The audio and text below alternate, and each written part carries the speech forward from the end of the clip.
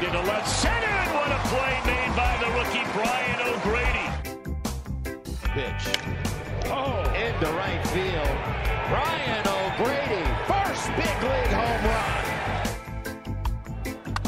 Fly ball, center field, struck well. Marisnick going back at the wall.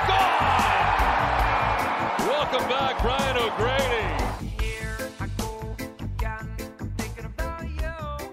What's up, everybody? Welcome to episode 18 of Breaking Bats, presented by Not For Long Media. I'm Brian O'Grady. It's bright and early here in Japan.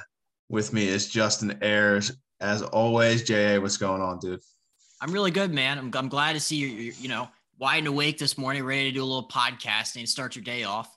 But I have something really quick off the top for everybody. And this just might be called a quick rant. I need to get something off my chest, and I want to talk about something.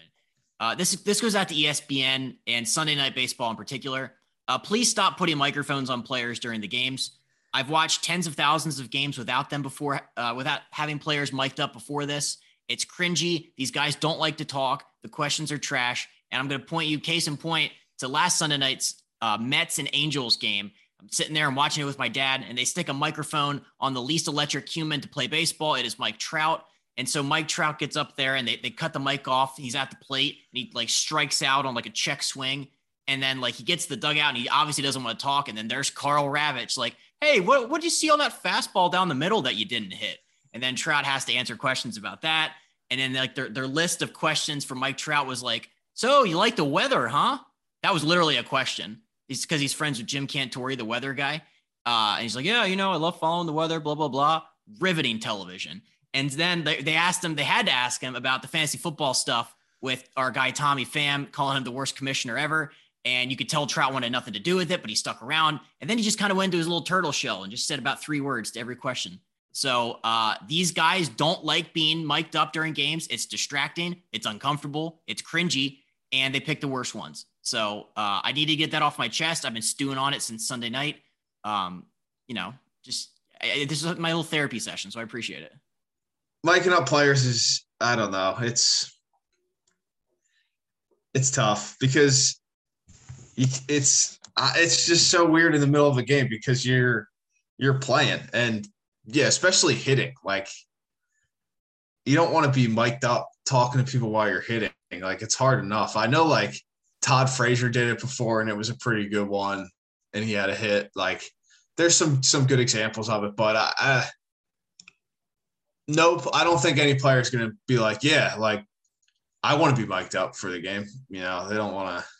If they're asked, they might reluctantly kind of accept, but no one's going to be yo, let me be mic'd up. Come on, please let me do it. Because then you got to watch what you're saying. You got to it can't be yourself. Most likely I get why they're doing it, but I also agree with your rant.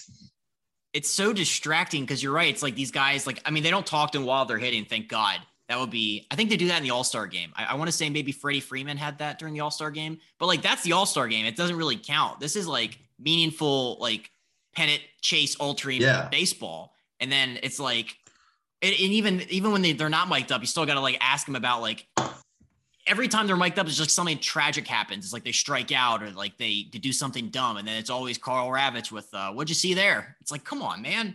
I don't like this. I feel bad. So my heart goes out for anybody that's mic'd up. And then they always do the thing where it's who do you want to be mic'd up next week? It's how about no one, Carl? How about literally no one? You guys have the mics. That's your job. So it's so bad. So just Carl Ravitch, chill out. Anywho, we have some news this week. Segue out of that. We'll start us off with some news this week. Padres. Your San Diego Padres, red hot. Acting manager Ryan Flaherty. I'm just going to I'm going to write his name in for manager of the year now. Maybe I put that out as a tentative because they're tied for first in the NL West after, their win against the Cubs here last night. So if you had to make the call right now, what are we thinking for NL West? I'm just going to do it, man. I'm going with the Pods. The Dodgers are very good, but they're The Padres, Fernando Tatis has yet to step on the field, and they're now tied in first place. They've just played. They've figured out ways to win games, man. They've done really well. Flash Manager of the Year, really happy for him. But they, I don't know, man. It seems like the Padres. Last year there was so much like hype and stuff going on about it too. This year it seems like it's a little more calmed down for them, even though they're playing really well. And the Dodgers just, I don't know, man. Something seems like this sounds ridiculous kind of because they're still in first place and they're the fucking Dodgers with that lineup. But something seems off. Bueller's down for a while. I mean, could be. We'll see how he progresses too, but it could be even longer than what they're saying. But he's shut down for I forget how long, so he's got to ramp all the way back up after. So he's down for a while. Kershaw hasn't been throwing, so I think he's back now, or he's coming back soon. But Muncy's struggling. Bellinger is still not, Cody Bellinger. They're just, I don't know, man. It just seems like there's some chinks in the armor there. I saw people were mad at Trey Turner for not running or something with 2 outs, and he didn't score. And he said, I don't even know it was weird. I don't even know the whole scenario. I think they were down 2 runs or something, or maybe it was more. And he was like, basically afterwards, he was like, my run doesn't mean anything.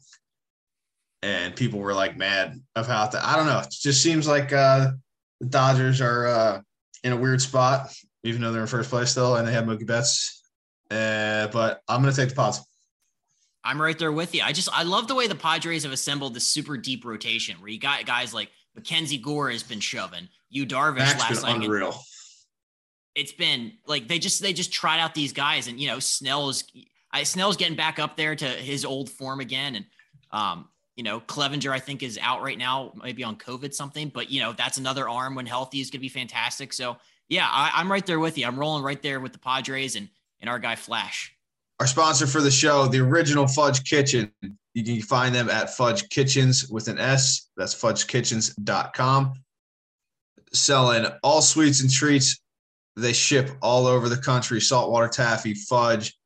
If you are one of our Philadelphia area or Jersey Shore listeners, they have stores all down the shore, Cape May, Ocean City, North Wildwood, Stone Harbor.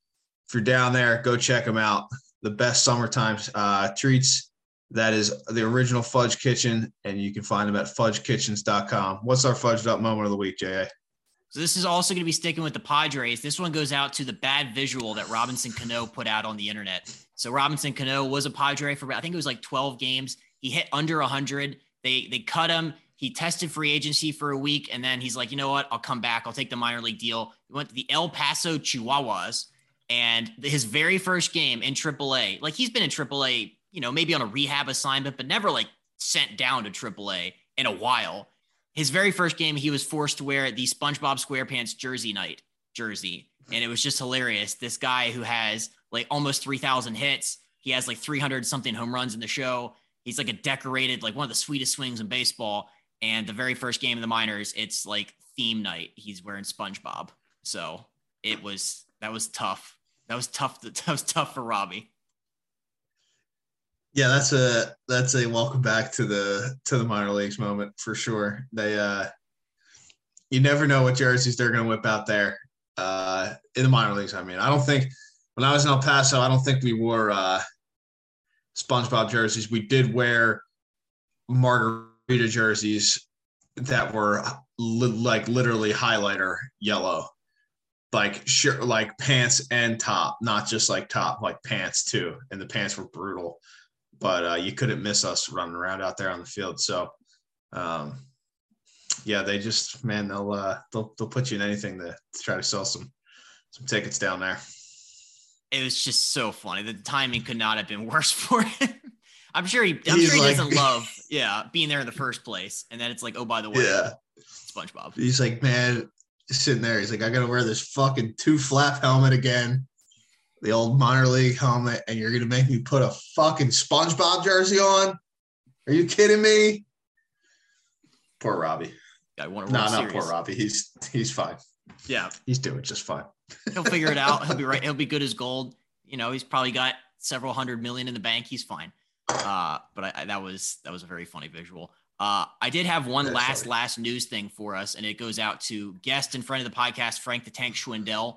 So on Sunday, the Cubs and Yankees were playing. Yankees were blowing them out. It was 17-4 when they called on Frank to pitch in the 8th. And Frank threw, I don't even know what kind of pitch this is. Ephus, I don't know what he was doing, but it was 35.1 miles per hour is what it was clocked at. And Kyle Higashioka smacked it for a home run. And we made history. That was the slowest ever recorded pitch to be hit for a home run. So shout out Frank. You finished the inning, but yeah, what a sight that was. It's kind of impressive all around because Frank, I don't know how you throw a pitch that slow and it's like remotely by the plate. That's unreal. I'm sure that's what he was trying to throw it as slow as he possibly could. That's wild. Higashioka hitting it out might be more fucking wild. I don't really know how you do that. There's no way I could do that. But I'm just thinking that whole scenario, Frank's not too far from home in New Jersey, and he's on the mound in Yankee Stadium throwing 35-mile-an-hour fucking softballs in there, which is hysterical now that I think about it. But I don't know, man. The position player thing, pitching is getting a lot of hand, in my opinion, in the major leagues. Dave Roberts tried to bring in somebody when they were down 5 runs or something, and then they wouldn't let him. Yep. I mean, if it's a I don't know what the score that I think that the game Frank pitched in was pretty well out of hand there. I know when I know when the Yachty pitched or Pujols pitched, they were blowouts, but I think it's losing its. I don't even know what the right word is. You don't go to a baseball game to see a position player up there throwing fucking 40 miles an hour or something. That's not why you're there. So it's way too common, in my opinion, these days, or people just want to do it to save their bullpen. I don't like it.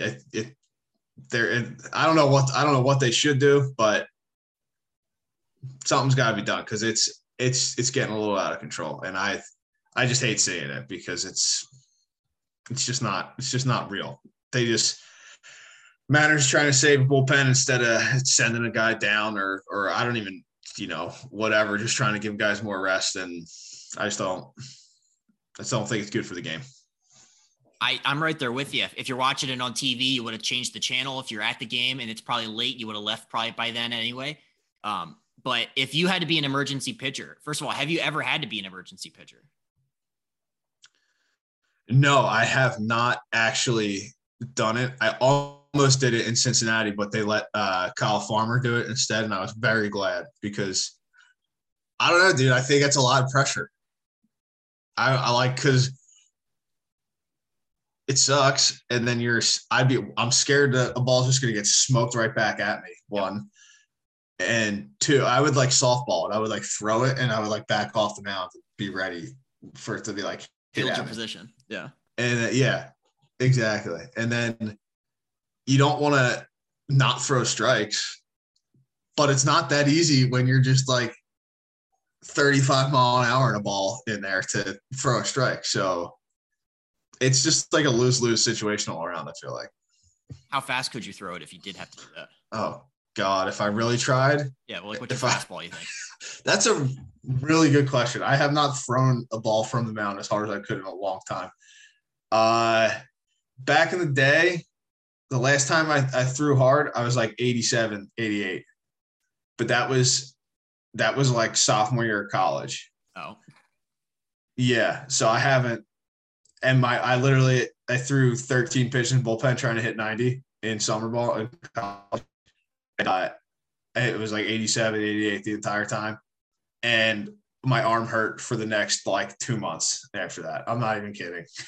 You had to get Tommy John. Yeah. Yeah, dude. It was killing me. But that was a long time ago. I don't know. I don't know what I got left in the tank anymore. I try to throw as little as possible and save my bullets for the game. Put it that way. I dig it. Yeah, because you got a lot of practice stuff going on there. All right, 2 last things, and then we'll get everybody to the interview this week. We have the guest performance of the week, and this one goes out to friend of the podcast, Texas Rangers first baseman Nathaniel Lowe. So I saw a graphic. I was watching the Rangers game last night. This guy's month of June has been incredible. 341 average, 4 home runs, 6 RBIs. He's slugging 682, and his OPS is 1037. So shout out Nathaniel Lowe. You said you were talking to him, just mashing the ball.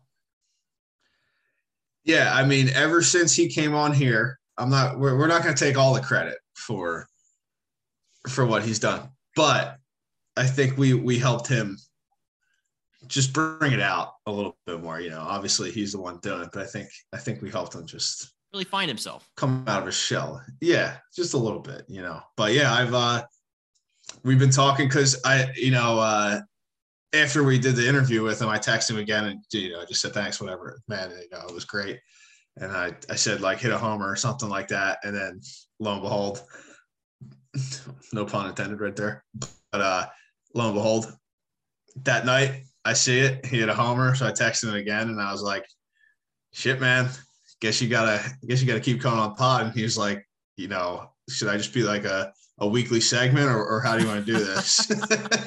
So and obviously he's just been hitting really well since then. And it's kind of coincided with me turning it on too. So we just kind of been joking about that, but yeah, really happy for him, man. He's been waiting to see it more, man. He's got power. He's got pop. So but he loves being a hitter first. So he doesn't worry about that stuff, but now we see it both sides. He's being a hitter, and that power's coming out. Just pumped for him to see that happening. He's the best. Yeah, I mean his swing, he's got so much power in that you could tell. And even when he swung the bat so hard it flew out of his hands last night. I put it on Twitter, but he had the most earnest reaction. He was like, "Oh my god!" He threw the bat almost at the guy behind him. He swings a log too. Yes, the big bat he swings. Yeah, no, that guy's the best. All right, last up for everybody, we're going to do our top 5 for the week. This week, we have the top 5 best baseball ballparks. So I'll start us off, and then you can give us your list. I'm going to go 5 through 1. Number 5, I'm going to Petco Park.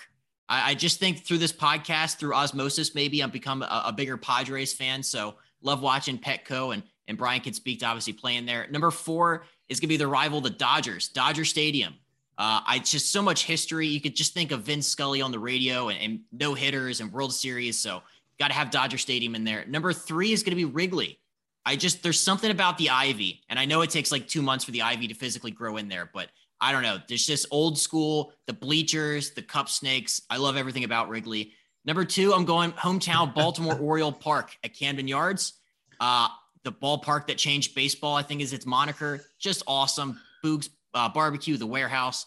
And then number 1, and I'm wearing the shirt today in honor of this, it's going to be PNC Park for the Pittsburgh Pirates. You cannot beat the view of the city of Pittsburgh from PNC Park. There's hardly any seats in there, so there's not a bad view. It's just beautiful. So that is my top 5. Those are all definitely good ones. I can't argue with you there. Have you been to Dodger Stadium? I haven't. That's definitely on the bucket list. Yeah, I ended up somehow not playing there last year, so I haven't either. But the rest of them I've played in, and they're all great. Your little hometown favorite there, but they're all great. Mine are number 5. Mine are an interesting mix, but number 5 is going to be the Rangers' new stadium, which I believe is Globe Life.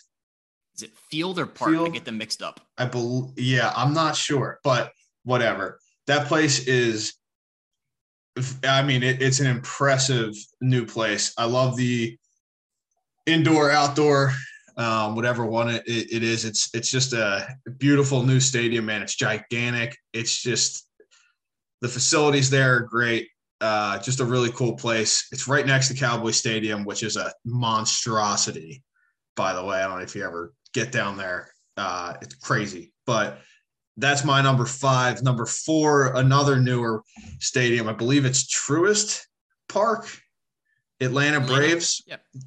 Their new stadium, man, beautiful. Right field, short porch, just a really cool looking place up there. The whole like around it is a cool area. It's not situated right like in Atlanta, which is cool. Just a really nice park, really nice facilities, everything. Loved playing in Atlanta. Number 3, we're gonna go with Fenway because Fenway is Fenway. Now the only reason it's probably not number 2 or maybe even number 1 on my list is because when I was there, it was the COVID year, so there were no fans. So it wasn't, I didn't get the full experience, but Fenway's Fenway, man. The Green Monster, it's like the aura of the stadium. It's just so cool. Red Sox, man, it's what a place. But number 2, Wrigley Field for me. Wrigley, you said it. It's just the old school. It's how baseball should be, man. It's just you see the seats across the, outside the stadium, across the street, and people sitting up there watching the game. The Ivy, I hit that brick trying to catch a Kyle Schwarber line drive. It did not feel good, but really good. Just a cool place, man. The state, it's this, the seats are so dark, and then the field is so lit, and the atmosphere and the fans feel like they're on top of it. It's an amazing place for sure. And the number 1, man, I sound like I'm just playing to some of our listeners here, but Petco Park is number 1 for me. It's beautiful. I mean, playing there is the best. The stadium itself is beautiful. San Diego, the weather, during the summer, it's just, you can't beat it. It's just perfect. You see people out outside the stadium or on the hill watching the game. The crowds have been electric there. They love it. I mean, San Diego loves the Padres. It's a perfect place, man. Beautiful facilities are great. And I remember sitting there talking to Joe Musgrove and being like, dude, looking around anywhere you play after this is kind of going to suck because this is so nice. What are you supposed to do? And he's just like, yeah, man, this is it. And so Petco's number 1 for me. Petco is just awesome. So that's my 5. I like that. Yeah. Mine are from the fans' perspective. Cause you're right. It's got to have it. I take into account different factors than what you did, which is interesting. It's cool. So let us know on social media at Breaking Bats Pod. Do you agree? Do you disagree? Who won? All that fun stuff. So that was our top 5 for this week. PNC is beautiful. No doubt about it too. PNC is a good spot, but there's a lot of nice stadiums out there. There really is. It's there's not too many bad stadiums. Put it that way. Our guest for this week, the Reds writer from The Athletic, Trent Rosecrans, my good buddy. Man, awesome episode. Talked about a lot of stuff. Talked for a while. So this is going to be a longer one, but just a lot of interesting stuff in there. Stuff about the Hall of Fame I found really interesting too. He's one of the writers and the voters for the Hall of Fame. So that was cool to hear some of those little things. But just in general, man, a lot of kind of state of the Reds, a lot of stories from when I was there and things that were going on. We kind of, all of a sudden, it was a half hour in and me and him were just kind of bullshitting about stuff and hadn't even really gotten into anything yet. I was like, oh God. But a lot of fun, really good dude. What'd you enjoy about it? Just the stories. He's so well connected. I feel like he's just dropping I was talking to Ken Griffey the other day and me and Barry Larkin were shooting the shit. I'm like, what This is insane. Just the most well-connected Cincinnati sports figure guy. It was awesome. So yeah, people are really gonna love it. Yeah, he's been there for a while. So definitely our Cincinnati fans are going to enjoy this one. But yeah, overall, it's good baseball stories. And I was cracking up. Ken Griffey Jr. is my favorite player of all time. And I haven't gotten to meet him. I got to meet Senior, and I got to know Senior pretty well while I was with Cincinnati coming up. He used to help out in minor leagues. But that's funny that Junior is such a big Star Wars fan and that they were talking about that stuff. So that's a good story for people to listen out to. But yeah, we'll go right to it, to our interview with Trent Rosecrans from The Athletic. All right. And today with us on Breaking Bats, we have The Athletic writer for the Reds, Trent Rosecrans, my buddy. How you doing, man? Good to see you. Great. Good to see you. What time is it over there? It is 11:10 p.m. Okay. Now. That sounds about right. Yes, but it's Monday here. We're off on Mondays. And this week we just finished interleague play. So they give a couple days off in case of rainouts. We didn't get rained out. So we actually don't play until Friday again. I'm off tomorrow too. And then we're practicing for 2 days before we pick play back up. That's one of my favorite things about Japanese baseball. Practice. Yep. Practice. So it's so different. Were you prepared for this? No, I was not. But for everybody listening, as we just told JA before this, Trent lived in Japan, went to high school in Japan. How long did you live in Japan? Just 2 years. But my 2 years. Junior and senior years of high school. So he has a good idea of baseball, of Japan in general. So yeah. It was a long time ago, but it's still pretty similar. It's funny, like Japan, like so much changes so quickly and so little changes at all.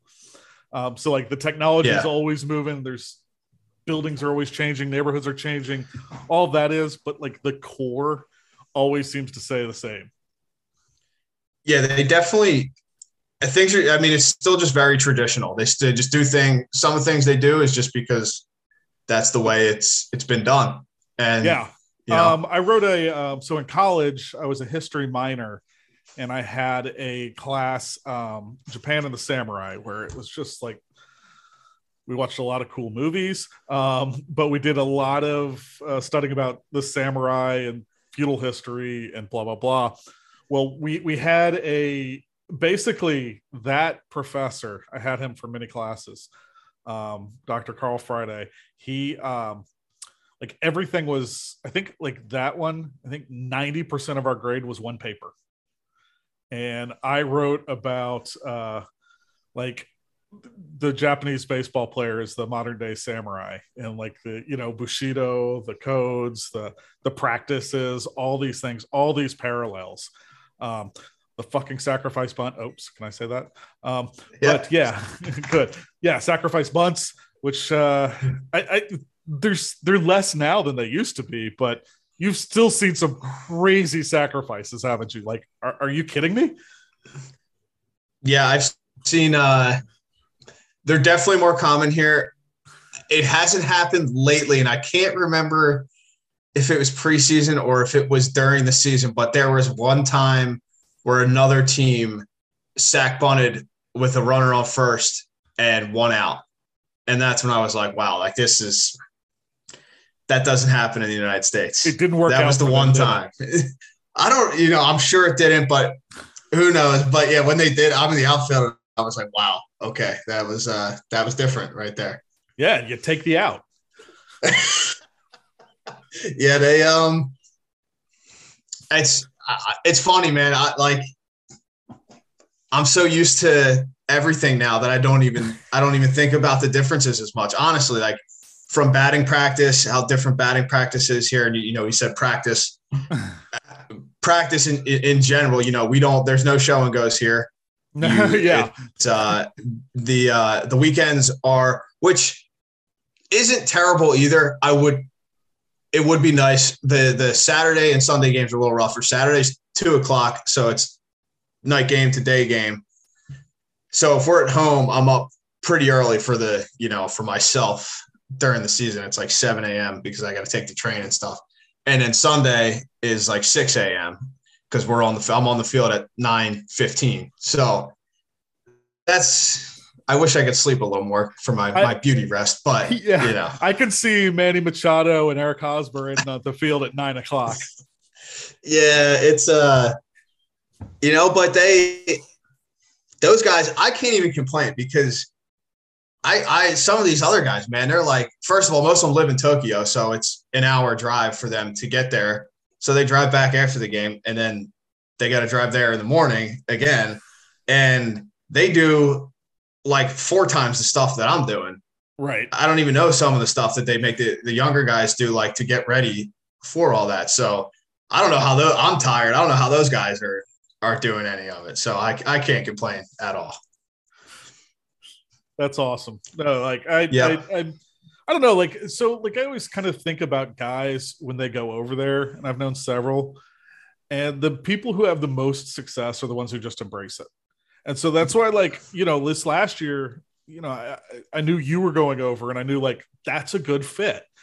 Jesse Biddle, that's a good fit. Yep. And it's the people who like go over there and like, I don't have anything else to do. I don't have any other offers. Those guys really struggle. Yeah. And for the guys that like yourself are going like, hey, I'm going over here. Let me embrace it all. Let me embrace it all. Whether it's Japan or Korea, Dan Straley was in Korea for a while, and I just caught up with Dan the other day. Just crush it, because they're like, you have to be in a good mindset. Like the game is so hard, and it's so like beats you down, that if you're in a bad mindset about where you're living or where you're playing, you're screwed. You're in an 0-2 count. If you just have a bad attitude about where you are. And like you see that in the upper minors too. Like you can think of all the AAA guys who are just there, they're mad, and it's like, you've already got a strike on you. Why would you do that to yourself?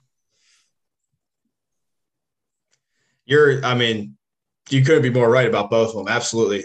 When I asked Scott, because seeing good players come over here that I've played against and not do well at all, like do very poorly.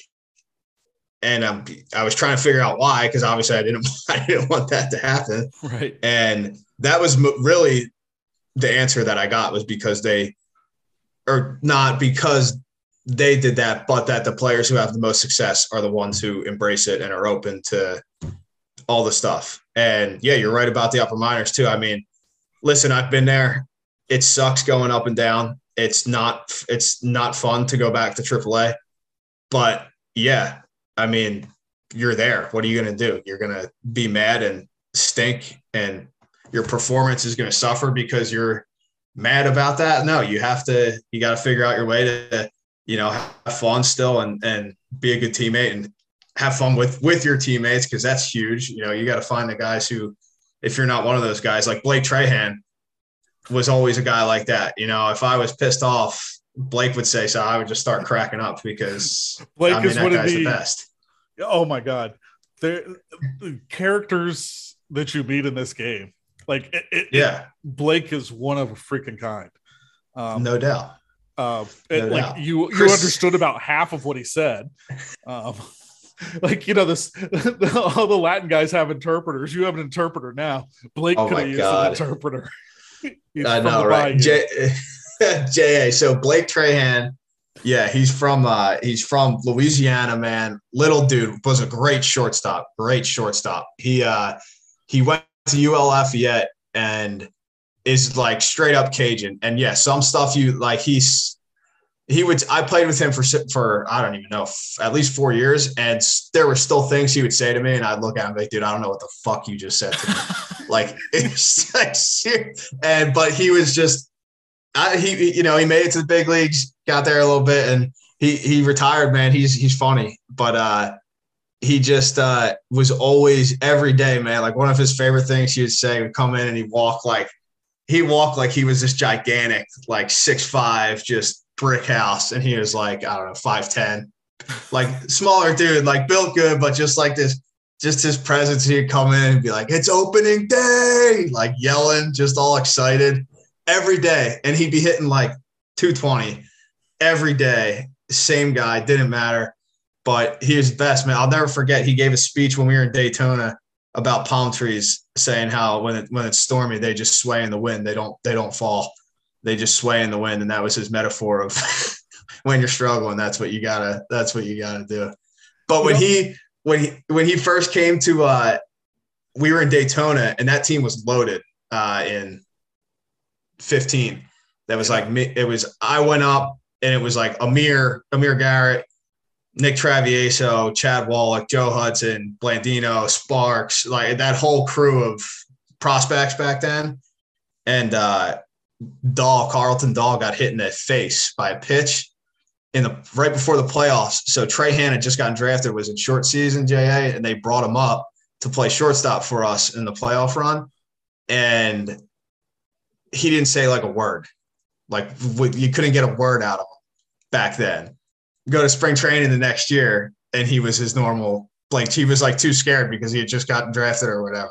So the next year, I go back to spring training. I'm like, dude, where was this for the last 3 weeks last year? You didn't say anything. You know, it's amazing. Like I believe this with, you know, since I've been around baseball, I believe this so much. If you're a good dude, your career will be longer.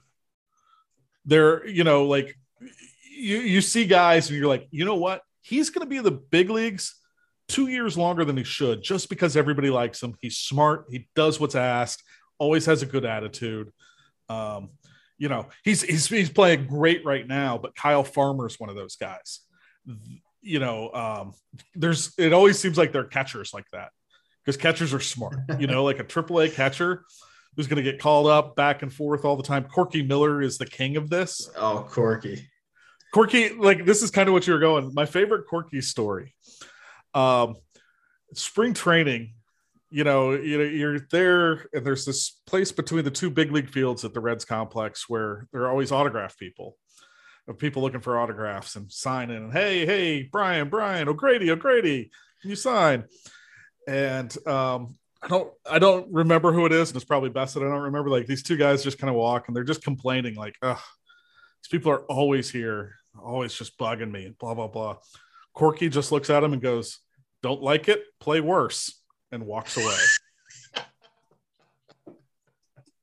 Buzz is the best, man. That guy is gold.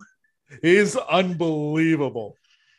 Still in the Reds organization as a coach. And like when Corky's there, everybody's happy. What the other thing is like Corky, there's no shit with Corky. He's one of those guys that, like, you know, you can be the highest prospect and you'd be like, yeah, he's not good enough. And he doesn't care. He's not going to baby anybody. They're all the same. Everybody's the same. You have to perform. You have to be good. He's going to tell you what you've messed up. He doesn't care about your feelings. And that's what makes him valuable. And that's what made him valuable as a player. That's why he played for so long. And he had, you know, when you're up at those upper minors and you're a free agent, you know, you can make some decent money, not like big league money, but there are guys who earn some money just because of what they do. And Corky was that guy for years because it was like another coach that you could have at AAA. And, you know, the people who are bitching about it, Corky's not going to deal with that. Any young pitchers, Corky's going to make them better. Young catchers, Corky's going to make them better. And those are the best people in the game. And that's what it's fun to be around, is those guys who make everyone else better. That's really well said. Buzz is one of a kind. All those things are true. We could do an entire episode worth of Buzz stories without a doubt. But I bet we'll just Corky. A good way to sum it up is that quote is and in Louisville, there's 3 numbers retired. It's Jackie Robinson, Pee Wee Reese, and Corky Miller. Those are the 3 numbers that are retired at Louisville Stadium. That's Corky. Corky Miller is a legend there. Tyler Stevenson wears 37 because that's what Corky Miller wore. So I mean, you have this stud catcher, top prospect, first round draft pick, wearing a weird number like 37 because that's what Corky Miller wore. Because of Corky. What a guy. I miss talking to Corky, like just when he would come around to wherever I was, man. It was the best. He would make it so much better. God, I love that. But how did we originally meet? Was it not until AAA or big league camp when we first really started talking? I don't know. I mean, it might have been AA, AAA. I always make a point to go down to the minors. You know what I think it was St. Patty's Day and my last name. I think that's how we somehow got connected. I'm always looking for like weird angles, and it's like, of course, this guy is like, this is like the best because the Reds always wear the green jerseys and have O'Grady. I mean, it's just perfect. And so, like, I started talking to you, and then like you're in the minors, and I talked to you. All-time best. I'm doing this story about Luis Castillo. Yep, there it is. I knew this was coming. And I text like, hey, shot in the dark, you were on this team when Castillo was pitching for the other team, and there was the nastiest brawl. You got a couple minutes? And like, Brian's like, oh, hell yeah. I've just finished the game. After I get changed, give me a call. Like, okay, cool. Who does this? Brian O'Grady does this because he's the best. And so we chatted, and like the stories you told me of that one, that was in Daytona, right?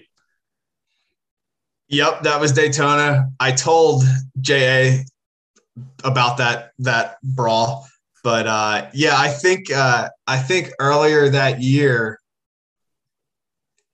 I think that's when I started to play pretty well, and we were talking a little bit. And then I remember sitting in my apartment in Louisville and getting that text, and I was like, oh yeah, I was there. But like, I love like going down the minors. I'm always on the backfields during spring training. Because like the main games are boring, and so like you go down and you see some of these guys. Like I remember the first time I saw Billy Hamilton, like vividly. I bet because like what it was one of those you watch enough games, you expect certain things.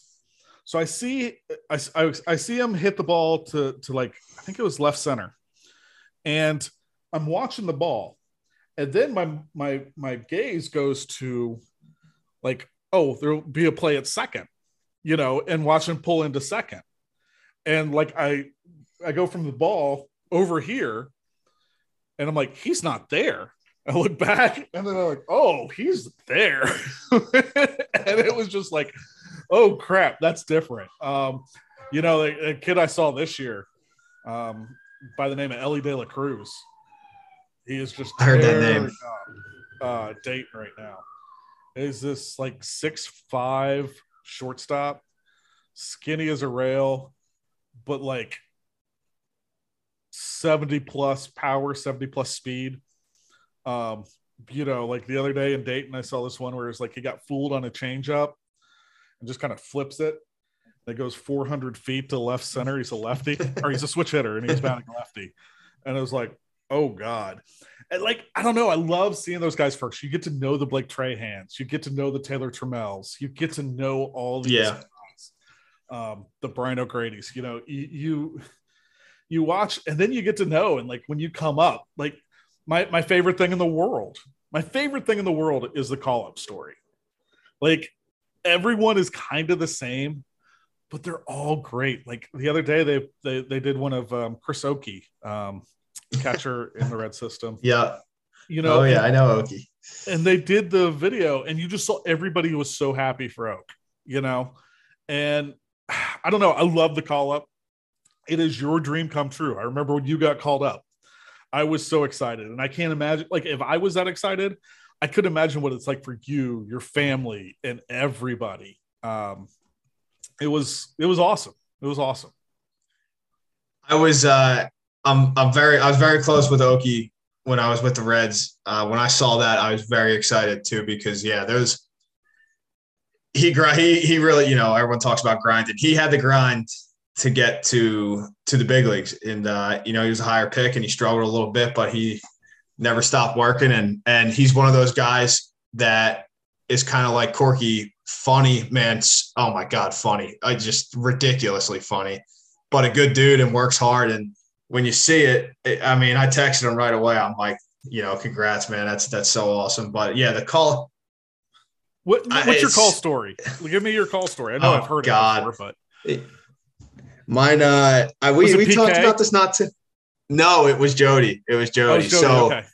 Which was cool because Jody got to see like the whole change kind of in me because he was my manager in AA the year before too. So when I made the adjustment that I did, then I wasn't like, I wasn't an everyday guy. I was just kind of in there whenever he could fit me in, but I played all over. So it was easier. But I started to really hit. So he was trying to find ways just to get me in the lineup. Like he stuck me. I would take ground balls at third base with Taylor Sparks because he was my good buddy, but also first base was boring anyway. And it was just 1,000,000 degrees in Pensacola in the summer, and Sparks would be by himself taking ground balls for 20 minutes and like dying. So I was just doing it to help him out half the time too. But like Jody one day showed up. He's like, "Hey, I had a dream last night," and I looked at the lineup and I'm playing third base. I'm like, oh shit, here we go. And but they I got to throw this in there too. I got to thank Shed Long for part of this because my guy. Shed Long, your guy, my guy too. I started to hit well. I wasn't playing a game in Jacksonville, and Shed, I think for the second time within a couple days, was on second base and forgot how many outs there were, and a ball smoked to the left fielder, and it just dropped in front of him, but he didn't, he like waited to see. So Lenny Harris had to hold him up at third base. So Lenny was pissed. Everyone's pissed. And whatever, innings over, they take him out of the game, put me in that game. I think I homered my first at bat in the game. So I started the next day, hit 2 homers the next day, and was just kind of like off and rolling. So thank you, Shed, too. Thanks, Shed, for not remembering the outs. Yeah. But so thanks for fucking Jody, up, buddy. Yeah. So Jody had me there, and then I went to Louisville later that season. And then the following year, Jody was my manager in Louisville, and that's when I had the really good year and got called up. So that year, we were I was getting a little frustrated. It was the beginning of August. I'd been playing well for a long time. Hadn't been called up yet. And we had a Sunday day game in Louisville. We were off on Monday, and Tuesday we were playing in Lehigh Valley, which is 40 minutes from my parents' house. So I told them Sunday after the game in Louisville, I flew back to Philly. My dad picked me up at the airport, at like midnight. So the next day, because they were busing overnight to Lehigh Valley too. So I'm like, I don't feel like doing that. So I go back. I slept till like noon. I went to this is so stereotypical, my favorite cheesesteak place around the corner from my house. No shit, was sitting on my parents' couch eating my cheesesteak at like 2:00 in the afternoon. And I get a call from a number, and I didn't have it in my phone. Like the only thing would be more Philly is if you're bitching about the Eagles while you were doing it. I was not bitching about the Eagles at the time, but probably not too far off either. But a Georgia number popped on my phone, and I didn't have it in my phone, but I'm like, this is either some bullshit spam call or this is Jody, and I need to answer it. So I answer it, and I'm like, hello. And, his voice, his Southern accent and everything. He's like, hey, Brian, it's Jody. And I'm like, Jody, what's up, man? He's like, are you in Philly? And I'm like, yeah, why? And he's like, shit. And I was like, why? What's up? And he's like, well, you're active for the Cincinnati Reds tonight in Cincinnati. And I said, oh, fuck. And that was and it was funny because he started, like I said, it was like 2:00 or 2:15 or whatever. And I had to get to Philly airport to fly to Cincinnati, but he started to give me like his little, his spiel about how proud he was of me and like the difference from last year. And after like 10 seconds, I was like, Jody, like, I really appreciate it, man. Thank you so much. But like, I have to figure out how the fuck I'm getting to Cincinnati by 7:00.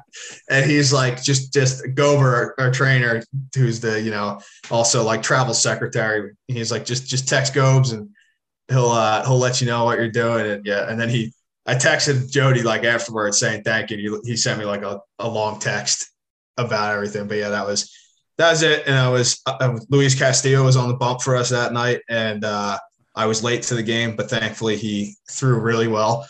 And I was on deck when Tucker Barnhart made the last out in the 8th. So I didn't debut that night, but yes, that's my debut story. That's pretty great. So you got to the field and then like you have to get ready and then like, oh yeah, you grab a bat, son. It was that Riggleman? It was it Bell? Yeah, it was Bell. Okay. Yeah, right? Yeah, it was 19? It was Bell. Yeah, it was 19. I don't know why I can't remember that. Yeah, it was Bell. What was brutal too is I landed at like 7 or 7:15, and we sat on the runway in Cincinnati for like 40 minutes. I was flipping out. I was losing my mind, but it worked out. And then, I got to talk to you more and got to see all that, and it was a whole lot better. Had to talk to Tommy Thrall. Old Tommy. God, and now he's God, that's another one I forget about. Yeah, Tommy's big time now. Tommy big time. All of us in Pensacola. He hung out with Gage, who's one of my good buddies, who was our clubhouse guy in Pensacola a lot. So I know Tommy very well. I'm very happy to see Tommy doing his thing in Cincinnati now. It's awesome. He cracks me up, man. I forgot about that too. Yeah, he's a good dude. I know. There was a lot of really good amazing, people. Like all the ties that baseball is such a small world, and you get to know guys, and it's the people who make the most of it, who are the guys you're going to be around forever. Like there's a couple players I still talk to. Like we'll chat, we'll throw texts together. I have one that calls me. He'll call me like every 6 months and then just like talk for an hour, and we'll just talk. And then like I saw him somewhere and he just grabbed me and we sat and we had dinner for like 4 hours. It's pretty cool. That's awesome. It is, man. And it really is. It's cool. You get to meet a lot of people from all different walks of life, whether it's players or writers or whatever it is. I talk to you still.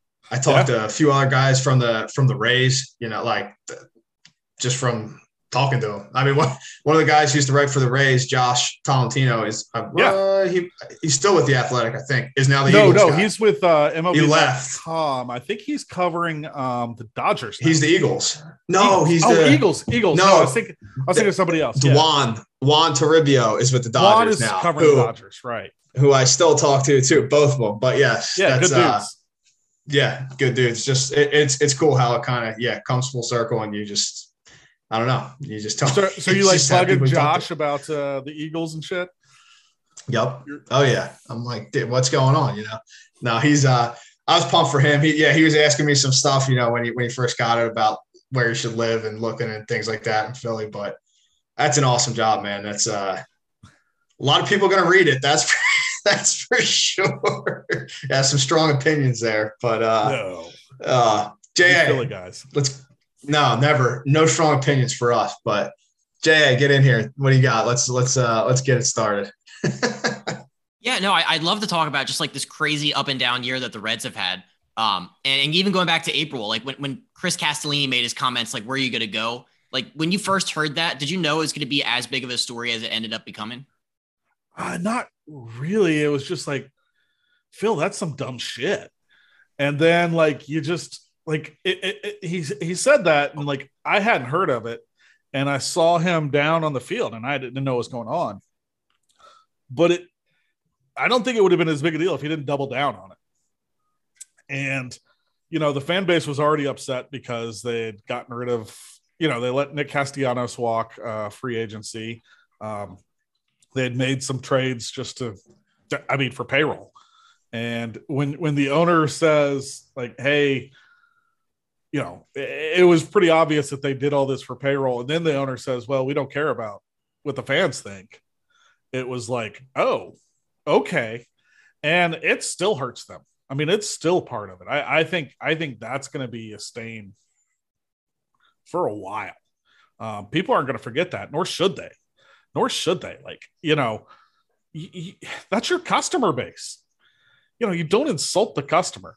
I will give them this. I mean, at least it was honest. Usually those guys aren't honest. It was dumb. You don't say it, but yeah, it was nuts. So that was quite interesting. That day, it's funny because like it wasn't exactly opening day because the Reds always open at home. It's one of the great things about covering the Reds. You always know you go from spring training to home, except for this year. For the third time in their history, their first game was not at home. There was a rain out like in 1956. The first two games got rained out and they started on the road. 1990, there was a lockout. Reds started on the road. This year, they started in Atlanta. So I was in Arizona, go to Atlanta. Then they had a 2-game homestand. And that was the sort of opening day. And like opening day is huge in Cincinnati. There's a parade. There's like, you'll get it packed out. Nobody will care the next day. But that day, it's like Christmas and it's a big deal. And so it was already kind of weird that it wasn't real opening day that day. But then he goes out and makes a total ass of himself. And it like the game was just not important. Nobody cared about the game. It was secondary. Like, I don't think I wrote a word about the game. Might have been just like, oh yeah, Bieber shoved and the Reds lost. Now, and that's the other thing. It's like you come out and then you have to face Shane Bieber. And like that's bad timing. Because like if the team goes and wins, you could be like, see, we're great.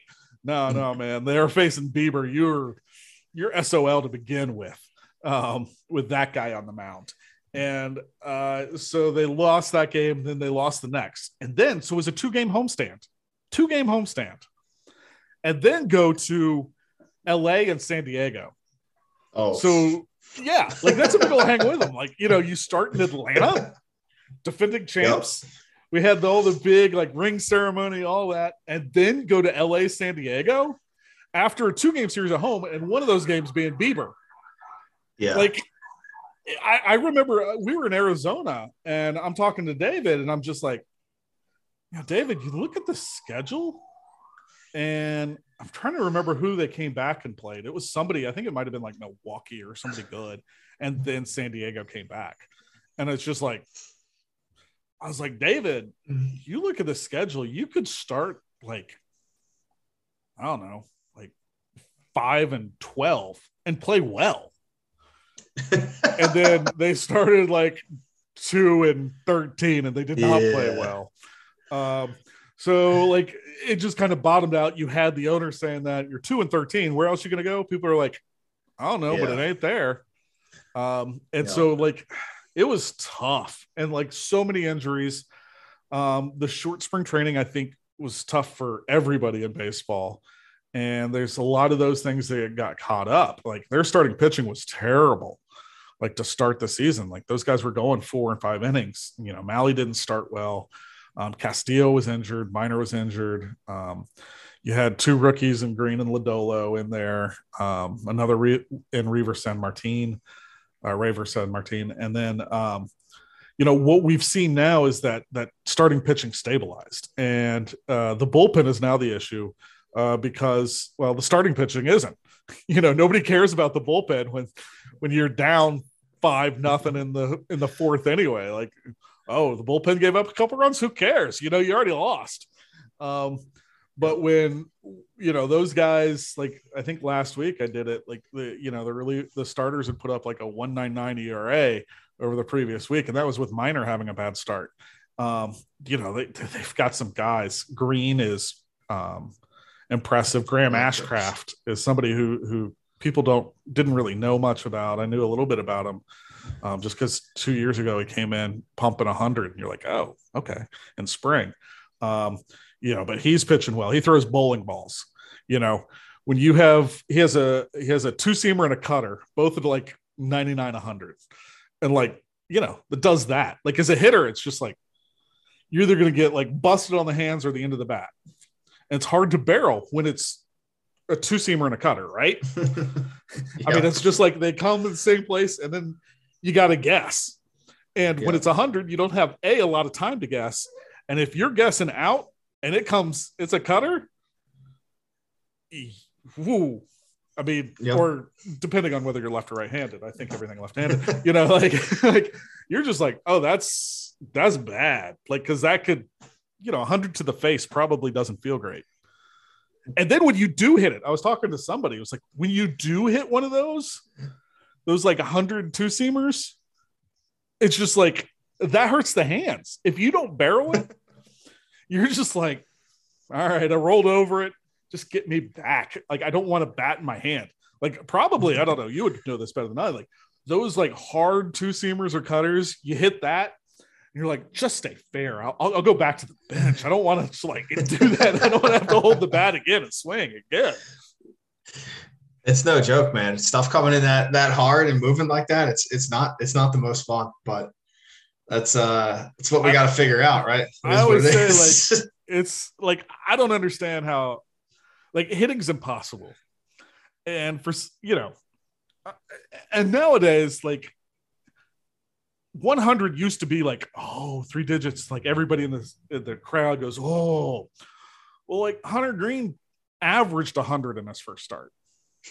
Averaged. And so you're just like, oh, this isn't like special anymore, but it's still like 100. Like, if I stood in the box, I would have to wear brown pants because to camouflage what I would do to myself. Like, what you do is impossible. And then it moves? Wait. It's not just 100 straight? And, like, guys like you, like, if it's 100 straight, you can hit that all day. You will hit the shit out of 100 straight. But it moves. And it's like, what the fuck am I supposed to do with this? I'm always surprised, like nothing like, and this is from afar. And so again, this is someone who watches too much baseball. It's like, these guys are nibbling at 98. Why are you nibbling? Why would you not just be like, go at a guy? Because if you have that, throw it in the strike zone. What are they going to do? You know what? A couple of guys are going to barrel it up. Tip your cap. But if you're not walking guys, it's a solo shot. Like some of these guys is like they get hit every once in a while, but they double up and walk everybody in the world because they're nibbling. You just throw 100. Don't fucking nibble. Drives me insane. Because that makes the game. I'll give it back to Jay right here in a second. But yeah, that's one of the big successes, in my opinion, for the Rays is that's what they tell their guys, basically. Yeah. I mean, generally speaking, they're not trying to hit corners. They're hey, you got good shit. Pete Fairbanks said it to us on here. They're like, hey, you got good shit. Throw it over the plate. Make them hit. Just throw it over the plate. That's it. It's funny. Like, I always thought like maybe nationally guys would get a little bit of a break back in the old days when there was a difference. Like I always think like for pitchers, shouldn't like going up 3 times a week, shouldn't that remind you how hard it is? And just be like, oh yeah, this ain't easy. Why am I giving this guy so much credit? Like, if I'm a pitcher, I don't give a batter any credit. But it goes the other way too. Like, one of the funny things is trying to ask Joey Votto about a pitcher. Joey's going to give no pitcher nothing. And he's not going to give it away. Joey's, as you know, Joey's one of a kind. Yes, he is. Joey's playing chess, man. But yeah, no, like you got to literally and figuratively, but also like it's unbelievable. The guy just, I mean, even like I'm guessing for like you go into that clubhouse and you're just like, wait, am I playing the same game that this guy is? Like, I'm gonna go knock the snot out of the ball. This guy's thinking like 3 other levels. He's definitely on a different level, but he's been doing it for so long, and he's just, I mean, honestly, that gifted too, like with the eye, well, I mean, I know he's changed his approach in recent years, but how much he used to walk and still drive the ball and not strike out and not pop up anywhere to the infield. Like, I mean, he's there's not many Joey Vottos walking this planet ever. Yeah. So he's definitely on a different level. I mean, even like when he would hit BP and he'd be like working on whatever, and I'd be like watching, and then I'd look up and the ball he just hit went 20 rows deep to left center. And I'm like he's not even paying attention. He's just like doing his thing. And then it's just like ready and getting his next swing going. And I'm like watching this ball. I'm like, how the fuck did that just go? Like, he's so strong too. I mean, he's different, man. He's Joey Votto. A freak. I mean, like, that's the thing. It's like you go into this game, there's so many different ways to be good. And there's so many guys that are just like, I was thinking about I was talking to Manny Machado the other day. Now that Manny's dude, great. Like, but like physically, he's just like, I don't like, I mean, it's just massive, but it's also athletic. And like the dude, like probably strong as an ox. I mean, like, but yet also quick. It's unbelievable.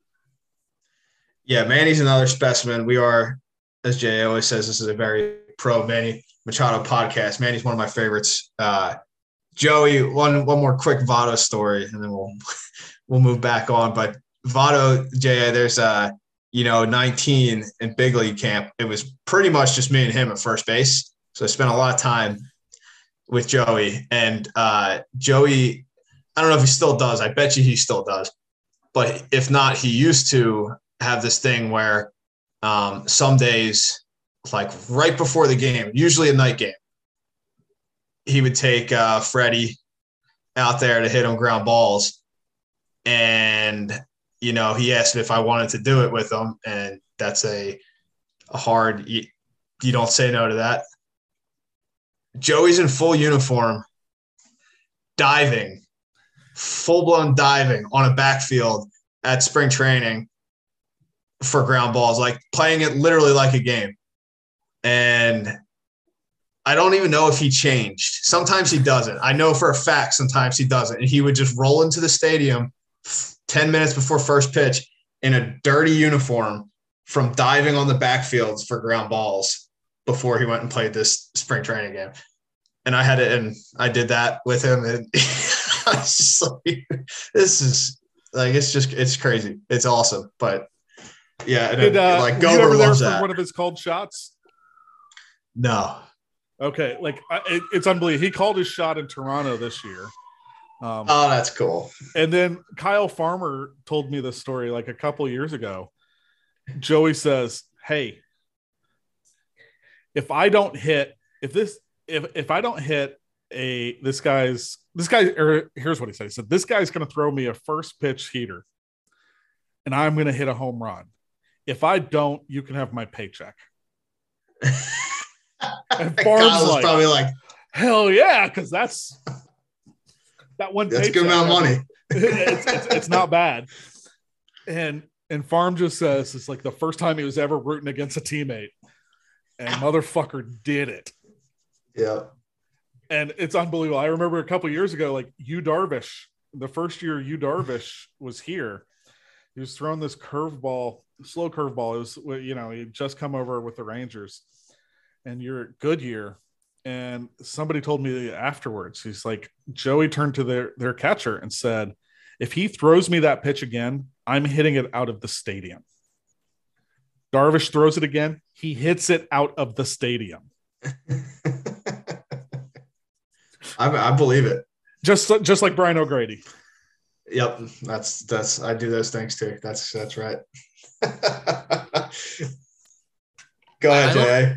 I'd love to stick with Votto, but I just want to go back. I misspoke, and I got the Reds president's name wrong. I called him Chris, and his name is Phil. So yeah, it's all right. I want that on the record. I think Chris Castellini works for Barstool Sports. I think that's probably why I think that I got those two mixed up. Anywho, Joey Votto. I love Joey Votto. I'm not a Reds fan, but I think just like him being on social media this year, I don't know. It's just something feels different. Like, what do you make of his social media presence? And then have you seen like, where I think he like quote tweeted it was like a Fangraphs article is like, is this the end for Joey Votto? Like, how has he kind of had to like battle through some adversity this year? Joey, I've gotten to where like nothing will surprise me about Joey. And that's my common thing. And I told them this in spring. I was just like, I tell people all the time, like, you could tell me anything about Joey and I'll believe it.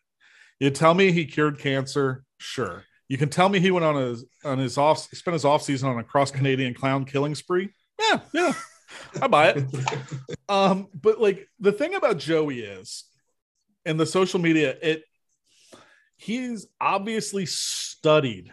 What really impresses me is he studied each of the platforms. He's studied Twitter, he studied Instagram, he studied TikTok. And so it's not just like one that he does across.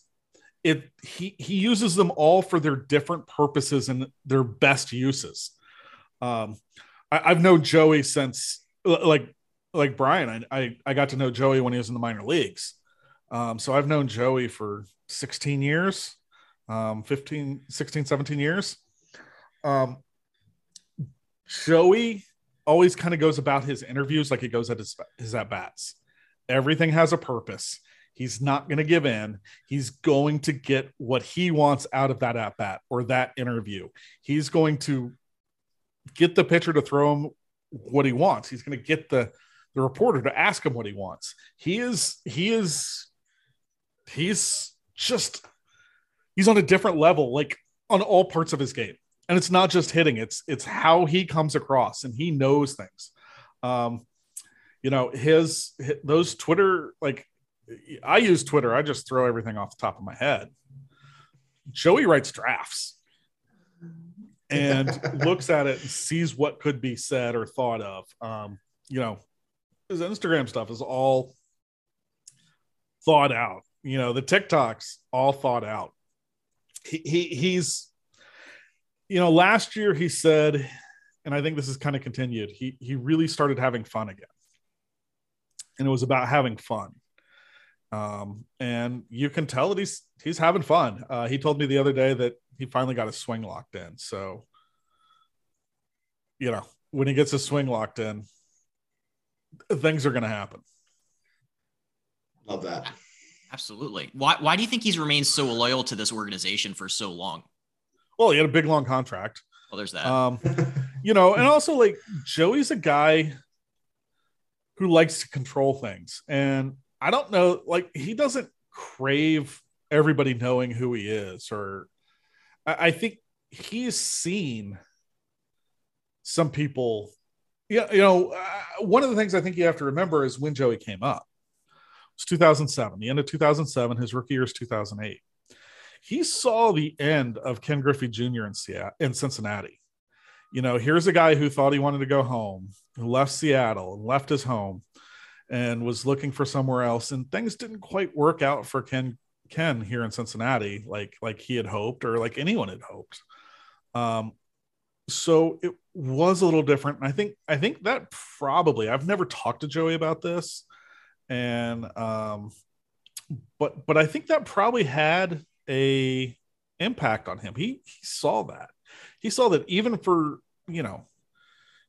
where's Ken Griffey Jr. in the history of this game? Even for a guy like that, the grass isn't always greener. And you take what you control what you can control. He knows so much in Cincinnati. He knows where to go. He knows how to be left alone. He knows where he can take his dog. He has all these things. And he has a comfort level. And there's also part of him that he says, those guys who play their whole career in one uniform, there's something special about that. There's something special about George Brett in Kansas City, or, Mike Schmidt in Philadelphia, or all those guys. And so I think that's something that he's looked at. And at this point, it would be, I don't know. I have a hard time picturing him in any other uniform. And now we've seen it before, like I still, I'm not sure about Ken Griffey Jr. in a White Sox uniform, or Bo Jackson in a White Sox uniform, but it happened. And, those things can happen. But I don't know. It's just hard for me to see him in a different uniform. Absolutely. Yeah. I mean, Brian and I talk about this all the time. There is something to be said for guys that stick around in one uniform for their entire career. It doesn't really happen that often. And they get like, so like ingratiated with the fan base, and I love that kind of stuff. But you mentioned that Joey's, he's picked it up since the beginning of the year. His numbers have been better, I think, since he came off the COVID IL. Yeah. I think he's batting over 300, but for just like the Reds team in general this year, like what does a successful outcome for this year look like? Like, what are they trying to work on for the rest of the year? And, what would fans be happy with? Well, those are two different questions. I think really what you want to see is kind of more progression with some of these young pitchers. You want to see Hunter Green, Nick Lodolo, Graham Ashcraft pitch well, stay healthy. That's big. You see those guys and you're like, hey, these guys have something. And that's a good start. You want to see Tyler Stevenson come back healthy, Jonathan India continue what he did. When you talk about Green, Lodolo, I'm going to throw Ashcraft in there because he's been so good so far.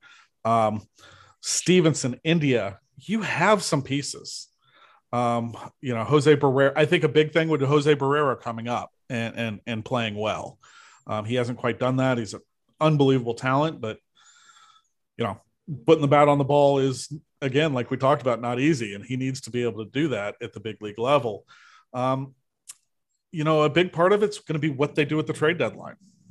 And it's, speaking of weird to see somebody in a different uniform, it's going to be weird to see Luis Castillo in a different uniform at some point, but he's under team control for next year, as is Tyler Mahle, but then free agents after 2023.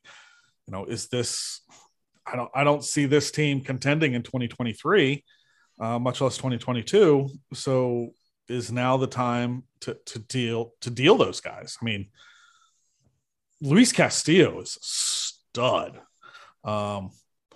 Tyler Mahle, you get him out of this ballpark, like the absolute worst ballpark that Tyler Mahle can pitch in is Great American Ballpark. Look at his home run splits. I'm a big believer in Tyler Mahle, always have been. But Luis Castillo is the guy that you throw out game one and you're feeling good. And there's not a lot of guys that he hasn't done it at that consistent level. And I think people around the country know the name, but like his stuff is just ungodly. And when he is pitching well, when he's on, he's as good as anybody in the game. And that changeup is just, it is beauty. It is like nothing can make. It's funny. I remember his first year. I was actually in Miami for the All-Star game, but I was watching them. They were playing in Arizona to finish up the season, and watching that game on TV in a bar. And he was pitching to Goldschmidt, and he made Goldschmidt look bad. And like, when does Paul Goldschmidt look bad? And it was just this changeup that was just like, it was the worst swing I've ever seen from Paul Goldschmidt. And I was like, this was Castillo's rookie year. I was like, holy moly, this guy might really be something.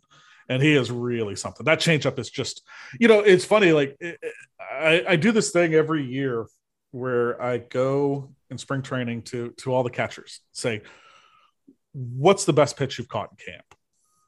And I got some different ones this year. A, because Louis was injured, and B, because it was like, have you seen Hunter Green's fastball? I mean, it's 103. What are we even doing here? So this year it was kind of like, what's the second best? But for so many years, it was like Louis' two-seamer is changeup. And like the debate wouldn't be like, who has the best pitch?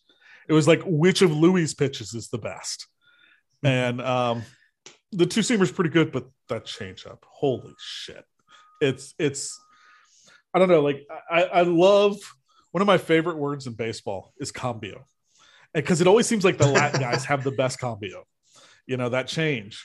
And like I saw it with Johnny Cueto, Cueto's Cueto's changeup was just unreal. And you see it and like Pedro Martinez, I don't know why it's the Latin guys. There's a certain flair for the changeup. And I just love the strut after a changeup, because it's like, yeah, I was throwing 98, but that's what you're expecting. Here, let me take this back, and you're going to look bad. I've been personally victimized by that changeup, so I know exactly what you're talking about. The list of people who have been victimized by that changeup is long. Yeah, when I was in Daytona and he was in Jupiter with Miami still, he was throwing, I was hitting fourth, I think, and I think he struck out the side first inning, just 98, just, pumping that two seam in there at 96 to 98. So I go up there in the bottom of second inning, ready for that. And he throws that changeup first pitch, and I about threw my bat into the outfield and fell over after I missed by 10 feet, So I know exactly. When we traded for that guy, I was like, thank God, I never got to face that dude again. I get to play with him now. Thank you. Like I could sit down in the outfield. Yeah. Yeah. Oh my God. When Pensacola, when he was pitching, I would just be like standing in center field, like not even paying attention to the game because he was just cruising. And if anybody hit it, it was just going straight down. Wasn't coming to me. Well, it was funny. We were talking to David Bell about that the other day. It was funny. It's like, with Ashcraft and Castillo, we make sure we have our best infield defense. With Malley and Green, we make sure we have our best outfield defense. Yeah. Malley's another one, man. I was with Malley the whole way, Billings straight through. And he bought a used LeBaron, like 2003 LeBaron when we were in Billings, Montana. And he used to drive me back to my host parents' house for dinner after the games with the top down through Montana. It was and then he sold it at the end of the summer. Cracked me out. I'll never forget that.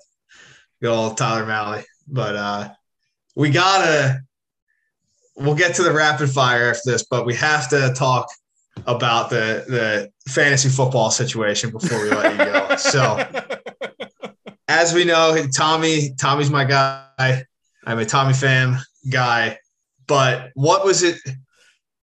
I mean, that kind of had to be not a dream, but it was a very good time for you and your job. Unbelievable. So what was that like? Well, it was weird because I was actually in the Giants clubhouse when it happened. Oh, Jesus. So I'm in there talking to Alex Wood, former Georgia Bulldog. Yeah. And I'm talking to Alex. And then we finish up a conversation. I go outside. The Giants PR person goes, Trent, what happened? I'm like, what? I was just talking to Alex. What are you talking about?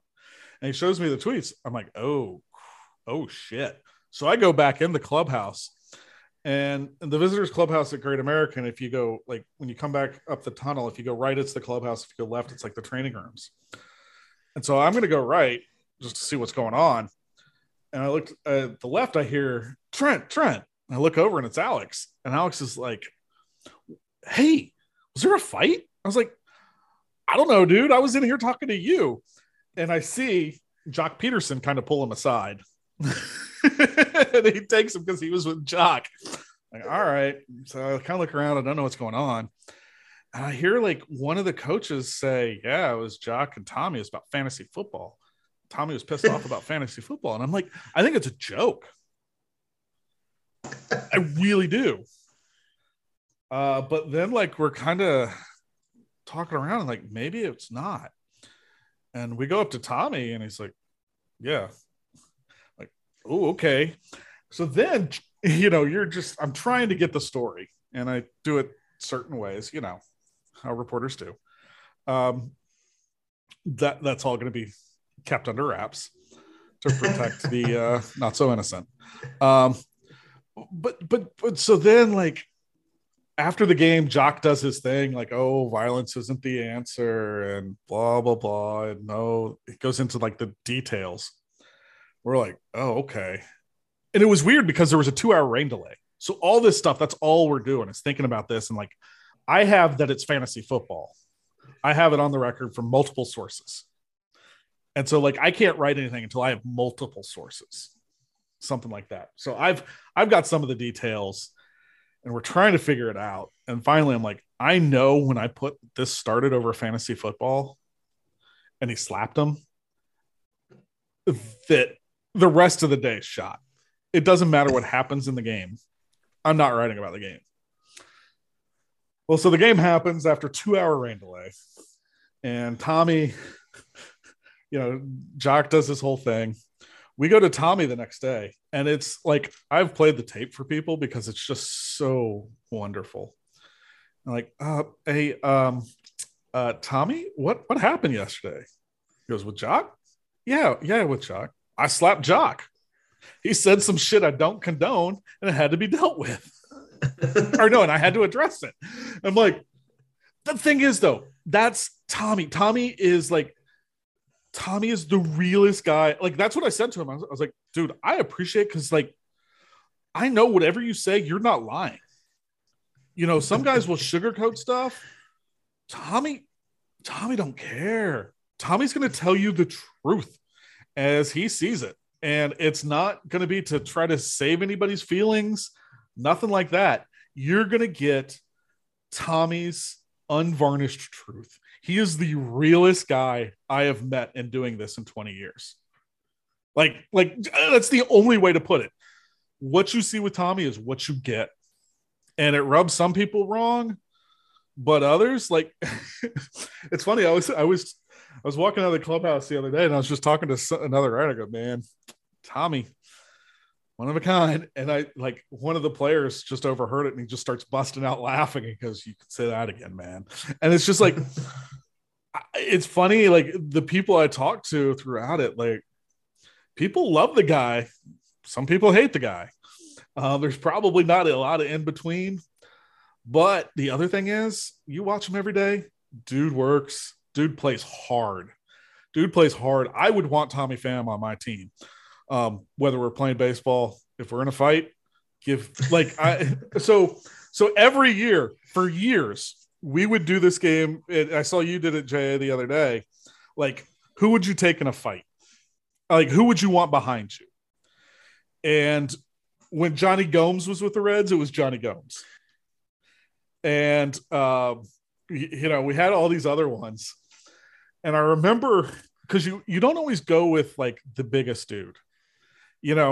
I forget. Well, I do remember who it was said about, but it was funny. Mark Sheldon, who covers the Reds for MLB.com, one year, someone was like, how about this guy? Because he was like a big looking dude.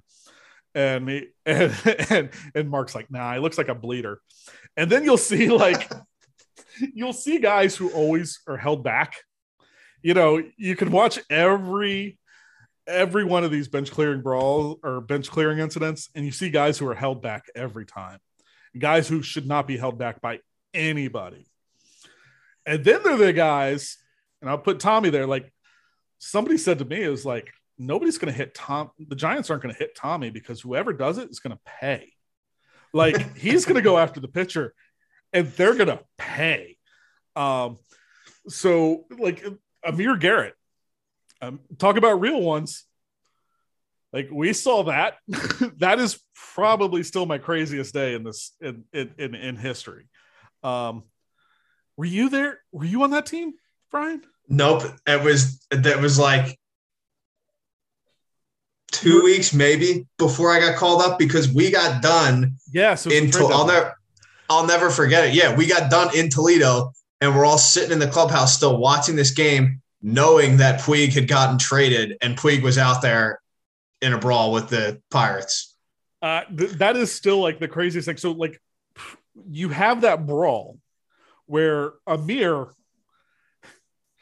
tells Josh Pickler, who David Bell had already been thrown out.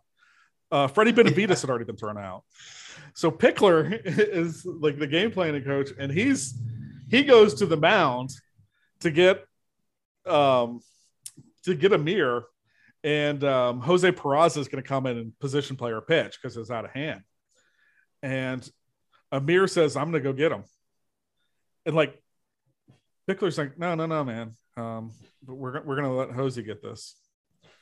He says, I'm going to go get him.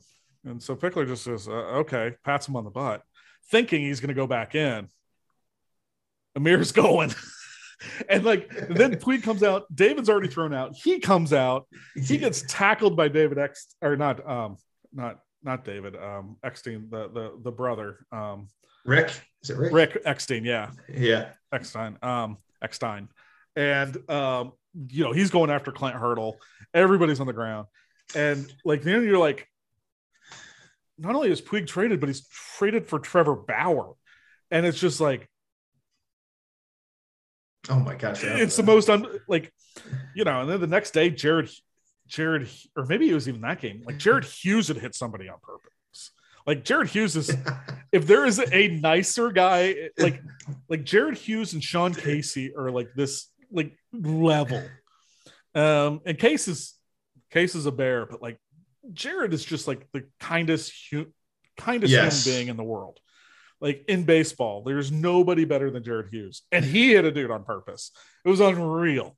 It was the craziest day. So I think I was still talking about like Fam's going to go after you. And so we always had that with Gomes. Gomes is crazy. He would go after you. One year I said, I thought Skip Schumacher, because Skip's small, but Skip would fight you to the Skip's death. Tough dude. Skip is tough. And he is like, I could see him like gnawing some shins off, And so like I tell Skip this one year, and he's like, I appreciate it, but you were high if you don't think that it's Aroldis Chapman.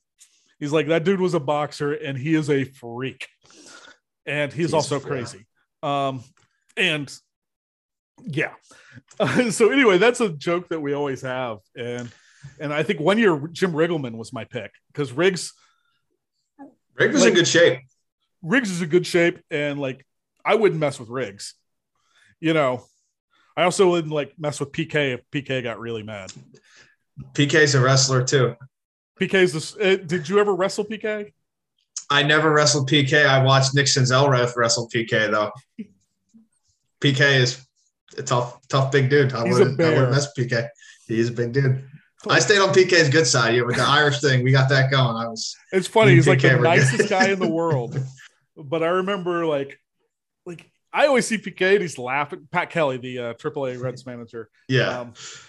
Pat Kelly, PK is just like the nicest human being in the world. He's jolly. You talk to him. He's like, oh, he's got a smile. One year I went down to Pensacola and I am waiting outside the clubhouse. You guys did not have a good game. And we're waiting outside the clubhouse, and I had never heard anything like that. And I was behind a steel door, and I was scared shitless. PK you've seen him. He has all-time blow-ups for sure. Yeah. Like you see him getting thrown out of games for whatever. There might be, in the time I had him, maybe once a season, twice, maybe like whenever we, it was just a tough stretch of games where we were we're fucking up, whatever. And he'd let it out. Everyone would be like, oh shit. But it works, man. I mean, everybody respects the shit out of PK. So it's like when like you said, he's great. And he's PK's so straightforward with everything. So that when he did something like that, everyone was like, all right, fuck. We need to like pick this shit up.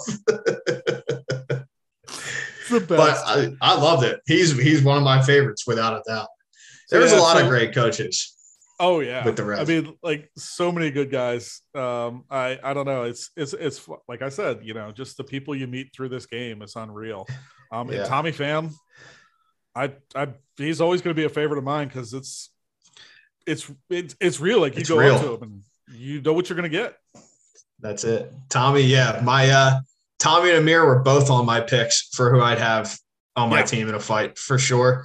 And Skip Schumacher was a funny one because Skip was my bench coach in San Diego last year. And Skip I wouldn't mess with Skip.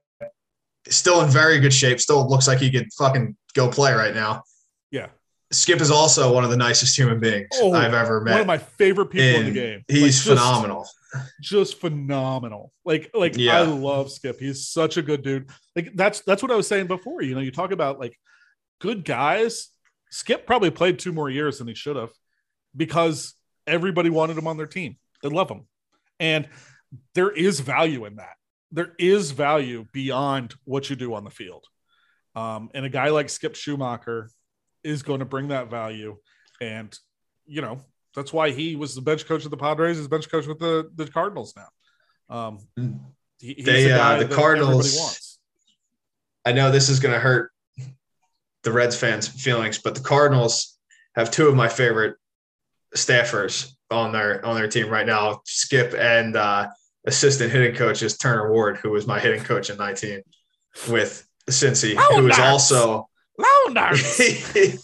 he is also one of the best human beings I have ever met. I still talk to him fairly often because he lives in Mobile, which is not far from. It's about 45 minutes from me. So that I'm envious of that staff in St. Louis. They got a good one for sure. Yeah, no, Turner's well liked. No doubt. Good folk. But all right, J.A., hit him with the rapid fire, and we'll let Trent get on with the rest of his day. I love it. Yeah. So Skyline Chili, does it deserve as much hate as it gets on the internet? No, it's great. It's great. It is. Okay, here's the one thing. It is the perfect drunk food. Like carbs, you have this big thing of spaghetti, and you have the chili, which it's not like a Texas chili. It's a meat sauce. It's a Greek dish. And then just it's a bastardized version of a Greek dish. The meat sauce is Greek.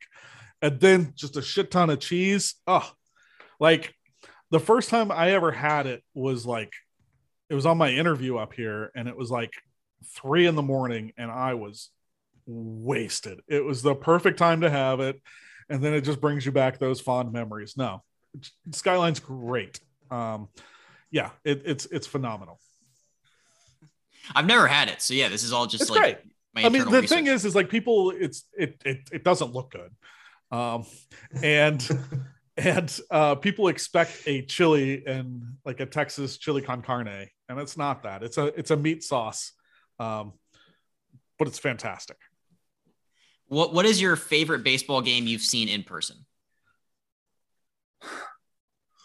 Oh, that's a great one. There's gotta be a few of them. There's a few, I've seen some no hitters.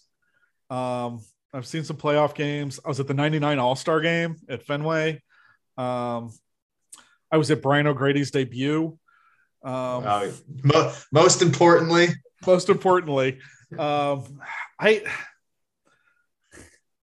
I don't know. It's tough to beat that Pirates Reds game that was just a blowout and then Amir went nuts at. That is one. Scooter Jeanette's 4-homer game. 4 homers. That's in a good game. one. It was unbelievable. I forgot you're about just sitting that. there, it's he can't do it. He did what? And it's tough. It's tough to beat. I've been at a couple no hitters, but 4-homer game, 2-homer game. If you hit 2 homers in a game, holy shit, that's a great day. Pack them up. I'm done for the day. 3 career day. Unreal. 4, and this is a guy who had been kind of a backup at the point. Yeah. And he hits 4 homers. Get out of here. It was unbelievable. That's I think that has to be it. I saw that it popped up on my Twitter, the highlights.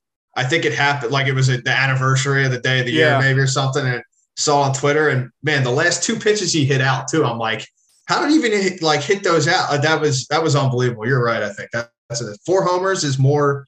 That's more rare than no hitters, right? Yeah, and I think perfect games too. So yeah, that's a good one. What is the stadium with the best and the worst press box? Oh, good question. Best is the Giants.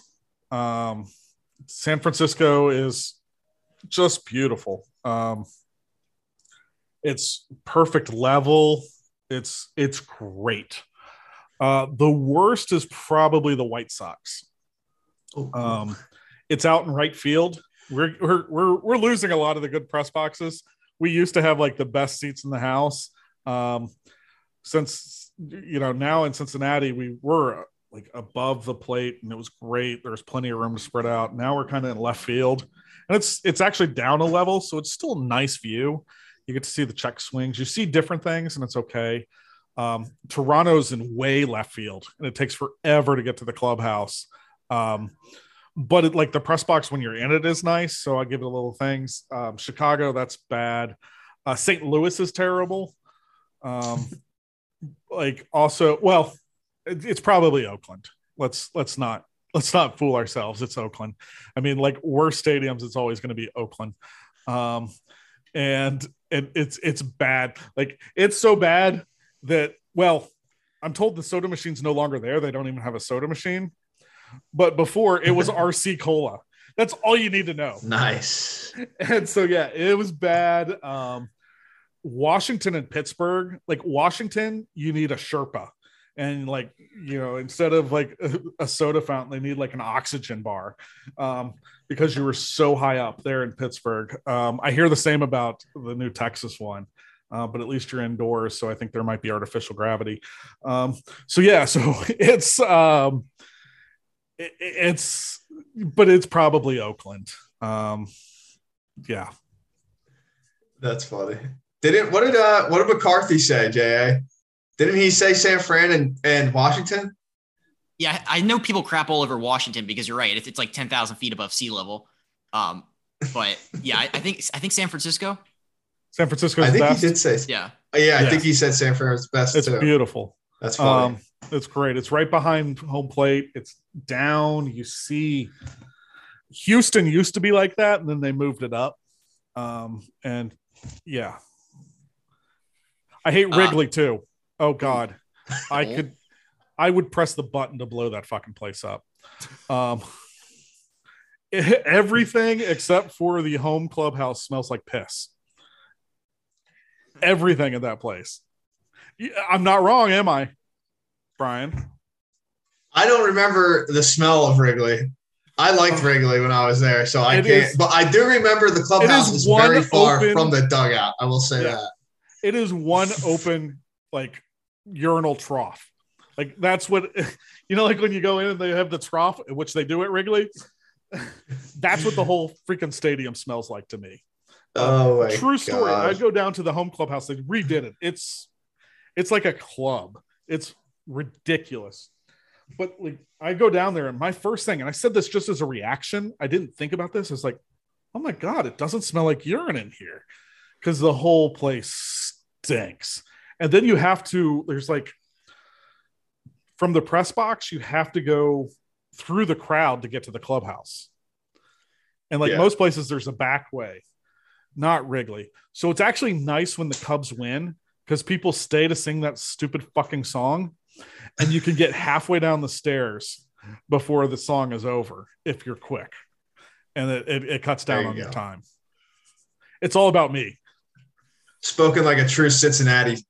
It is nothing to do with that. I loved Wrigley growing up and going to it. Great place to visit. You don't want to live there. Like if I didn't go there like 10 times a year, I'd be all for it. Otherwise, I'll take the Trop. Trop has a great press box. I love the Trop. I love it. See that one coming. I just have two more for you. So you have a Hall of Fame vote, and I think, are you still the BBWAA president right now? No, that was the 1 year thing. So that was okay. That was last year. This is my Hall of Fame notebook. I keep it right here. This is where I do all my like research and stuff. I write in it. That'll play well into the question. That's how nice. That's how it should be. Love that. Like you see these like little tabs. Like, yeah, you can see this tabs for like Kurt Schilling, Mike Mussina, Andrew Jones. I write on them. So I always have them. Manny, Edgar. I mean, it goes back. That's awesome. Helton, Larry Walker, number one. No messing around. So, yeah, that's amazing. It's a serious. I probably spend 100 hours a year on my Hall of Fame ballot. I love that. My question that makes me feel very good. Who's the one person that you voted for you really liked, but you felt like you were in the minority in that opinion? I mean, for a while, it was Larry Walker. I was probably higher on Larry Walker than anybody because my thing with Larry Walker is there was like nothing on the field that Larry Walker couldn't do. He was a plus base runner. Even like, they changed those, or they kind of added metrics later. And like, even late in his career, he graded out when his speed was gone as one of the best base runners because he was so smart, such a smart base runner. Could hit for power. The year he led the National League in home runs, he hit more home runs away from course than he did at course. He hit for average. He had just a hose. He was a good defender. Larry got in, and I'm glad. I believe greatly that he deserved it, and I was on that train for a long time. I haven't voted for Billy Wagner just because of the way I do it, but like I think Billy Wagner. You look at Wagner and Hoffman, and they're really similar. I'm just looking at my list this year. I guess Todd Helton, Andrew Jones.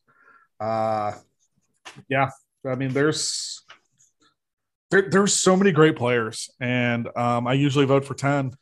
And it just like I would vote for more if I could, and the BBWA asked to vote for more, and the Hall of Fame said no. So we did not make the rule of 10. We do not particularly like the rule of 10, but I see more than 10 Hall of Famers on that ballot, most ballots. Okay. Real quick, because I think this is very interesting, and I know we've been going for a while, but whatever. Is it mostly like, without giving away all your things for the Hall of Fame, is it purely like a stats thing, or do you take into account what you saw with your own eyes too? And I take everything in. Yeah, I talk to like fellow players. I talk to scouts. I talk to coaches. I talk to a lot of people. I do the same thing with my MVP and Cy Young ballots, where I talk to a lot of people. There's a lot of the stats involved. I do a lot of research. I do a lot, and it's hard. It's really hard. But it's something in the end I enjoy.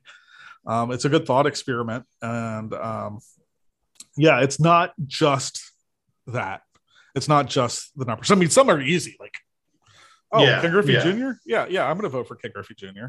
Although, funny story on that. So I'm a huge Star Wars fan, and so is Ken. So in 2015, this was the year he was up, was when the new Star Wars started coming out. And he went to the premiere, and he sends me a text of him at the premiere.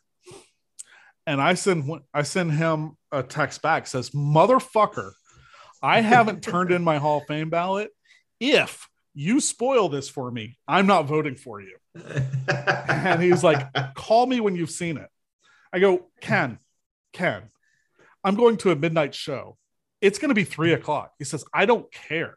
Call me." So God is my witness.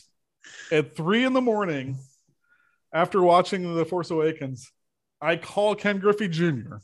and we talked for about an hour about Star Wars. That's phenomenal. That's awesome. That's a great story.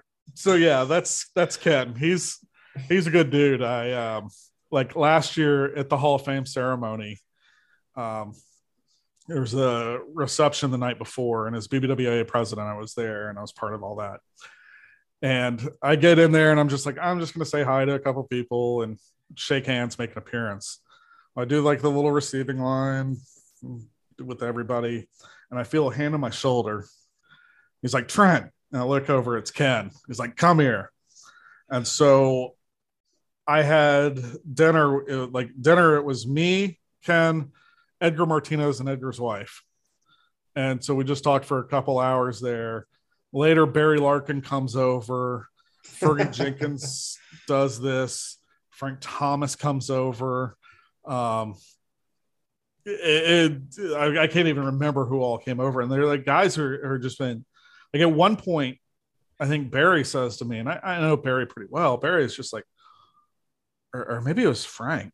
They're like, "Hey, you're the only one who actually has a vote. What do you think about this?" And I'm like, this is insane. Ferguson Jenkins is asking me what I think. it's pretty cool. Like it's one of the coolest parts of my life. Like to be able to do that. The year that Griffey got in, last year was a little different than everybody because of COVID and everything. But still, like having breakfast next to Derek Jeter was interesting in Cooperstown. I had breakfast with Mariano Rivera, and like a 2-hour breakfast with Mariano Rivera and Tony Clark, which was something. And but anyway, a couple of years ago, this is kind of how I sum it up. I will always tell the story. They would do like this kind of reception the night before the induction, and you're in the plaque room with all the plaques, and I'm sitting there, I'm waiting behind Cal Ripken Jr. for a beer in line. I see Randy Johnson pointing out his plaque to somebody. I look over and there is Juan Marichal and Pedro Martinez just in a corner talking. And I'm like, this is amazing. I steer clear of George Brett because that's the only person I'm intimidated and scared, that I actually like, would I do the Chris Farley show thing with George Brett. And so I kind of go to this corner and Barry sees me. Barry's like, T, what's up, bro? Like, Barry, this is weird. And he goes like, yeah, I know. I was like, Barry, I don't belong here. And he's like, bro, I don't belong here. Like, Barry, fuck you. Look, that's you. That's your face in bronze. He's like, no, man, I don't belong here. And like, it's crazy to me that a guy like that, whose face was in bronze on the wall, was still felt that way looking around and seeing all these players. It's a moment I'll never forget. Yeah. And so like, I think about that when I do my voting. I think about that. And to be, this is not just me being a company man, but to be honest, the vast majority of voters do the same thing. There are some that are the loudest and the dumbest and most ridiculous that do not. And I'm not going to deny that they aren't there, but it's tough. And it's like the you have to get 75%. Think about it. Like, you get 75% of people to agree on anything. Like, okay, Brian, think about this as easy. Like, if you went around the clubhouse, do you think 75% of the people in the clubhouse could agree if they were getting free pizza, what the fucking toppings would be? Like, even something that silly, they're not going to agree. To get 75%, even though the answer is simply you get pepperoni and cheese, everybody's happy. I believe in that greatly for a large group. But like, to have an agreement 75% is unbelievably difficult. And it's weird to be a part of that group. But I take it very, very seriously, as I said. Absolutely. Yeah. I think Brian's frozen, but the Hall of Fame stuff's fascinating. So it's looking good. Yeah. It's just, I love the Hall of Fame debate. It's like my favorite time of the year is when we get to debate that. And I've been to the Hall of Fame twice. It's so cool, but I just have one last thing for you. So thank you so much for coming on the pod. What is the best piece of advice you've ever received? It's funny. It goes back to my 10th grade English teacher. And it's about writing. And she would say this all the time. You'd ask her like, hey, Miss Caldwell, how long does this need to be? She says, a well-written story is like a woman's skirt. It's long enough to cover the subject and short enough to keep it interesting. And it's so funny. Like, I think about that all the time. Like, and so that's kind of like, it's like a niche, like not life advice, but it's what I do.